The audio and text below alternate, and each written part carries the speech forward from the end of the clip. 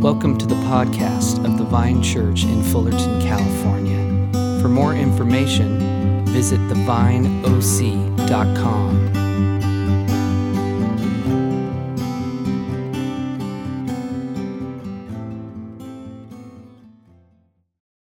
A reading from the Old Testament book of Exodus. Then Moses and the Israelites sang this song to the Lord. I will sing to the Lord, for he has triumphed gloriously. Horse and rider he has thrown into the sea. The Lord is my strength and my might, and he has become my salvation. This is my God, and I will praise him, my father's God, and I will exalt him. The Lord is a warrior, the Lord is his name. Pharaoh's chariots and his army he cast into the sea. His picked officers were sunk in the Red Sea. The floods covered them. They went down into the depths like a stone. Your right hand, O Lord, glorious in power, your right hand, O Lord, shattered the enemy. In the greatness of your majesty, you overthrew your adversaries. You sent out your fury. It consumed them like stubble. At the blast of your nostrils, the waters piled up. The floods stood in a heap. The deeps congealed in the heart of the sea. The enemy said, I will pursue. I will overtake. I will divide the spoil. My desire shall have its fill of them. I will draw my sword. My hand shall destroy them. You blew with your wind. The sea covered them. They sank like lead in the mighty waters. Who is like you, O Lord, among the gods? Who is like you, majestic in holiness, awesome in splendor, doing wonders? You stretched out your right hand, the earth swallowed them. In your steadfast love, you led the people whom you redeemed. You guided them by your strength to your holy abode. The peoples heard, they trembled. Pangs seized the inhabitants of Philistia. Then the chiefs of Edom were dismayed. Trembling seized the leaders of Moab. All the inhabitants of Canaan melted away. Terror and dread fell upon them. By the might of your arm, they became still as a stone until your people, O Lord, passed by, until the people whom you acquired passed by. You brought them in and planted them on the mountain of your own possession, the place, O Lord, that you made your abode, the sanctuary, O Lord, that your hands have established. The Lord will reign forever and ever. When the horses of Pharaoh with his chariots and his chariot drivers went into the sea, the Lord brought back the waters of the sea upon them. But the Israelites walked through the sea on dry ground. Then the prophet Miriam, Aaron's sister, took a tambourine in her hand, and all the women went out after her with tambourines and with dancing. And Miriam sang to them, Sing to the Lord, for he has triumphed gloriously. Horse and rider he has thrown into the sea. Then Moses ordered Israel to set out from the Red Sea, and they went into the wilderness of Shur. They went 3 days in the wilderness and found no water. When they came to Marah, they could not drink the water of Marah because it was bitter. That is why it is called Marah. And the people complained against Moses, saying, What shall we drink? He cried out to the Lord, and the Lord showed him a piece of wood. He threw it into the water, and the water became sweet. There the Lord made for them a statute and an ordinance, and there he put them to the test. He said, If you will listen carefully to the voice of the Lord your God, and do what is right in his sight, and give heed to his commandments and keep all his statutes, I will not bring upon you any of the diseases that I brought upon the Egyptians. For I am the Lord who heals you. Then they came to Elim, where there were 12 springs of water and 70 palm trees, and they camped there by the water. And this, my friend, my friends, is the word of the Lord. You know, it's fascinating to me to see how nations can go to war against one another, inflicting all kinds of harm, and then years later become friends as if nothing ever happened. After World War II, America's enemies became her allies, and one ally became an enemy. During the war in Vietnam, almost 60,000 Americans died between 1961 in 1973. But today, Vietnam is considered a desirable vacation destination for people from the U.S. International relationships can change rapidly. In the Bible, the relationship between Israel and Egypt certainly changed from era to era. Egypt had been a safe haven for the ancient patriarch Joseph and his family during a time of famine. And then, years later, the descendants of that family were enslaved by the new Pharaoh. And then fast forward to Jesus' time, Egypt again became a safe haven, this time for the Holy Family. But the relationship with an old enemy can take on a life of its own, for good or ill. Many years ago, I knew a man from the Philippines, a Filipino man, who harbored a deep hatred toward the people of Japan. He was very vocal about his hatred. And he had that hatred because of the atrocities committed by some soldiers in his village when he was a child during World War II. In contrast to that, I knew another man some years later who had been an Italian prisoner of war during that very same time in World War II. And he was imprisoned right in the town where we both lived, here in Southern California. He ended up falling in love with the land of his enemies and took up permanent residence here after the war. Israel's relationship with Egypt seemed to move back and forth in those kinds of ways. Being rescued from their enslavement in Egypt was understandably a very big deal for the ancient Hebrew people. Enslavement was all that they had ever known, since they were distanced by generations from the time of favor and prosperity that was enjoyed by their ancestor Joseph and his family. And now they are finding themselves out in the wilderness, the desert, roaming in a way that seems insecure and aimless, and yet still carrying with them the invisible chains of slavery. Can you imagine what it would take to change the thinking and behavior and expectations of a people who have only known a life of captivity and forced labor? Many African American people initially faced this crisis of identity after the Civil War in the United States. Although the institution of slavery had been abolished, the people who had only known enslavement were now faced with a kind of nomadic existence with few resources to help them navigate this new life. The ancient Hebrew people may have been faced with a similar challenge.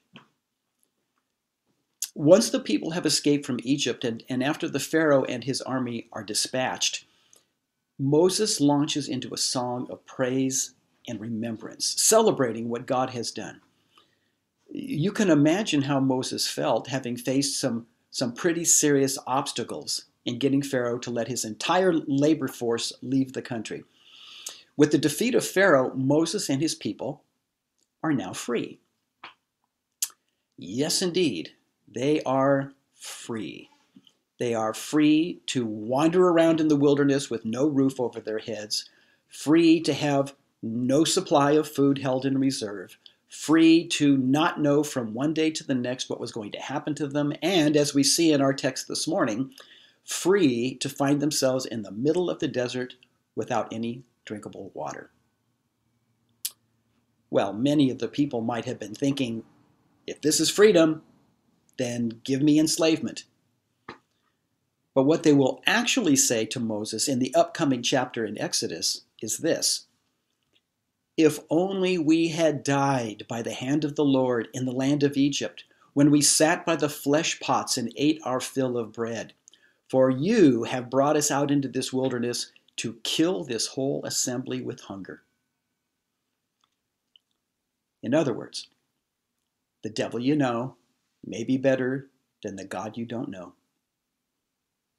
I imagine someone saying, hey, great song that you just gave to us, Moses. We really should just write it down somewhere. But now that you're done singing, what are we going to do about drinking water? Well, to be fair, going without food for a while is one thing. A person can go as long as a month without anything to eat and still survive. But lacking water, everyone's life would be at risk in a matter of just a few days. And Moses has led the people to a water source, but the water is undrinkable. It's bitter, as we're told, probably made so by a high saline content. And understandably, the people are not happy about this. So God directs Moses to solve this problem by tossing a piece of wood from a tree into the water, which then turns the water sweet rather than bitter. Now, over the years, some have suggested that there are certain plants in that part of the world whose wood can indeed absorb the saline content of water. Now, this has apparently not yet been scientifically verified, but nevertheless, it is what Moses does, and we're told that all is now well, and there's plenty of water to drink. You know, if there's anything we can say about these ancient Hebrew people, it's that they always seem to be right on the edge of grouchiness.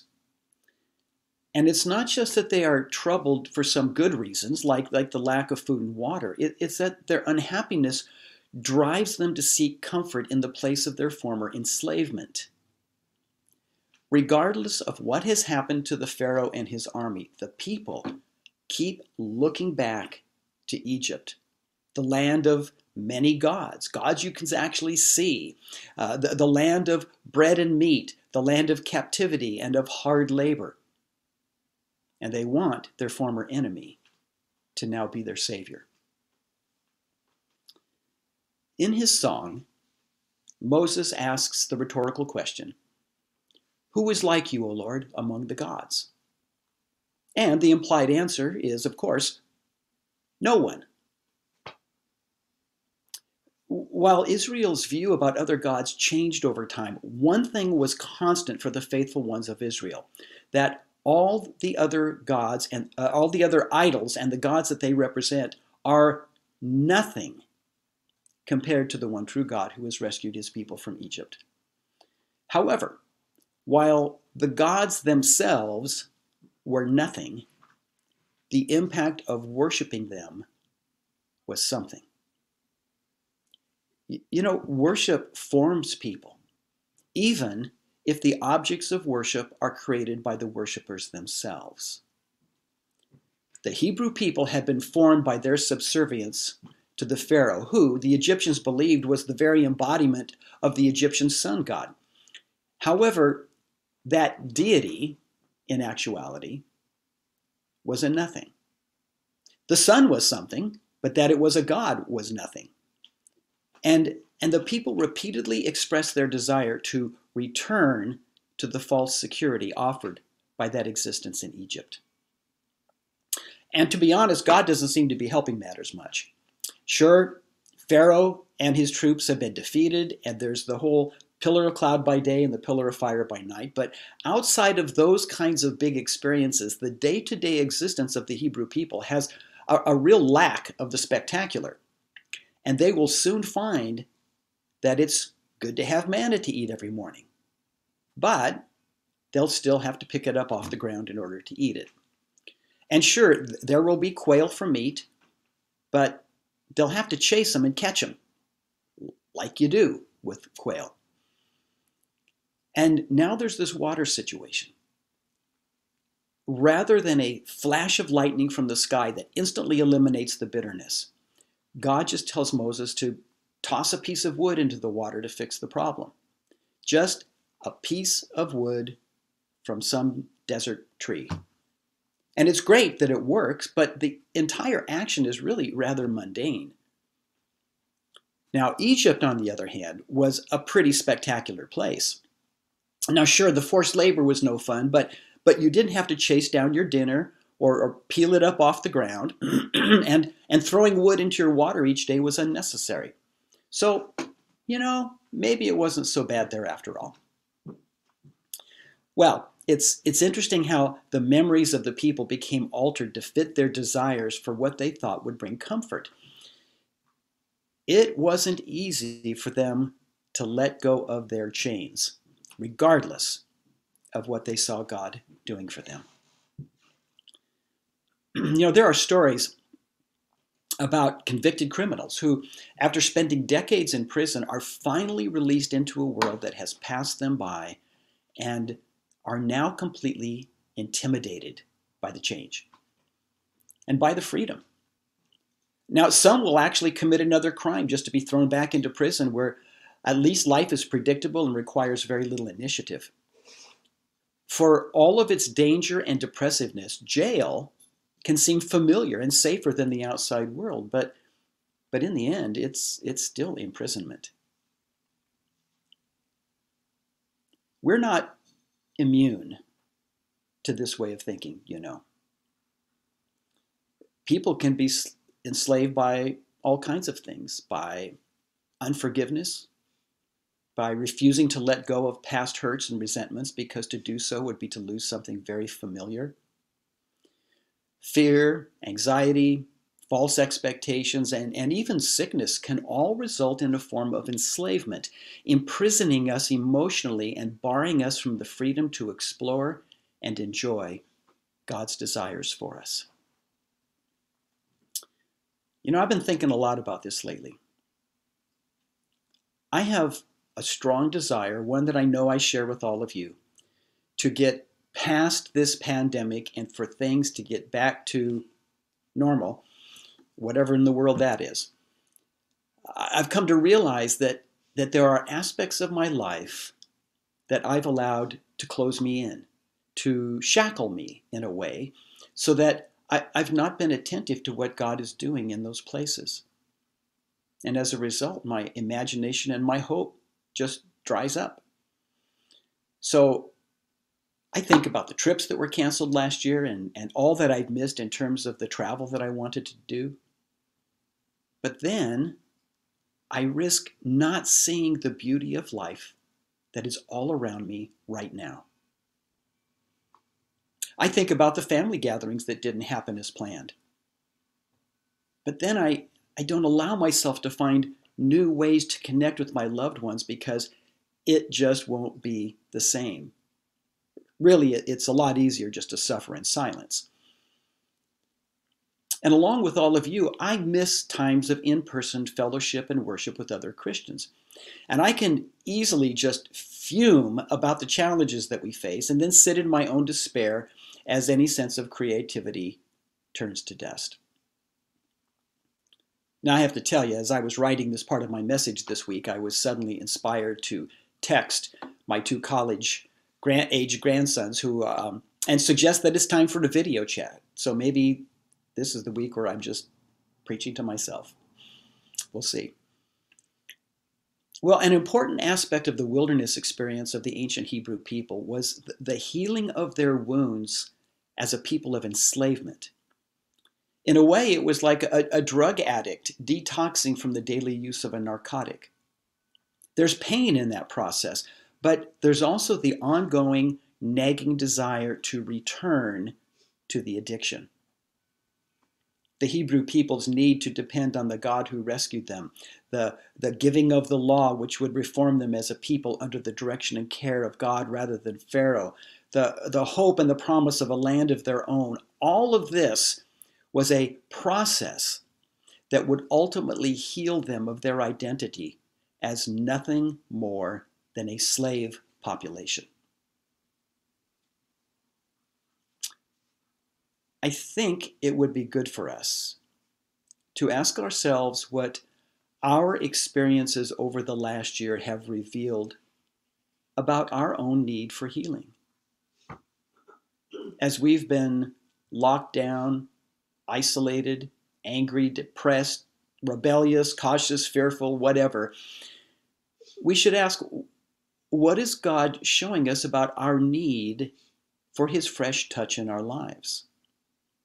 If the only remedy for our pain is a return to what we think is normative, then we might be risking a kind of medication that merely masks the broken areas of our lives that God wants to heal. It could be like putting a Band-Aid on a fractured limb. The ancient Hebrew people had to be healed of their oppressive identity in order to find a new shared life as a covenant community in relationship with the one true God and also with one another. To be a covenant community was to be fully devoted to God, just as God was devoted to his people. Now, The people often failed, allowing their allegiances to be given to idols and the false gods that they represented, and they did so to their own peril.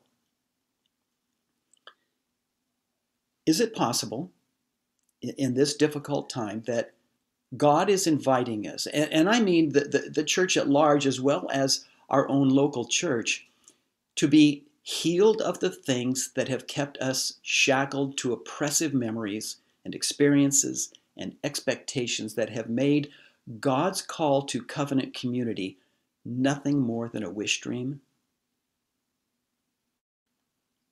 In feeling as though we have lost so much, do we now have the opportunity to recognize what God wants us to gain? The Song of Moses, a song of praise and celebration, didn't disappear from the memory of the people of God just because of a temporary lack of drinking water. It echoes in several places later in the Bible, but in an especially poignant way in the 15th chapter of the New Testament book of Revelation. The reader is taken to a scene where the powers of evil are experiencing the beginning of their destruction. Those who have persevered and remained faithful now break out in song, but not just any song. We're told that they sing the song of Moses, the servant of God, and the song of the Lamb. Great and amazing are your deeds, Lord God Almighty. Just and true are your ways, King of the nations. We all have some kind of chain that has become wrapped around us, a shackle that is designed to keep us from the kind of freedom that God has for us. Are any of those chains becoming evident to you? Is God showing you anything even today? I've discovered one or two chains in my own life, and I'm anxious to get freed from them. How about you? Is the Lord God Almighty, whose deeds are great and amazing, is he enough for us? Are we willing to let him break those chains? I hope that we are. And I'm pretty sure that God has invited us into that freedom. So let's pray together. Our Heavenly Father, you who have rescued us from the power of sin and death through your Son, Jesus, open our eyes today so that we might become aware of the chains that bind us, and empower us to receive your liberating touch in our lives, that we might be made free, and release us into the beauty of your love and care.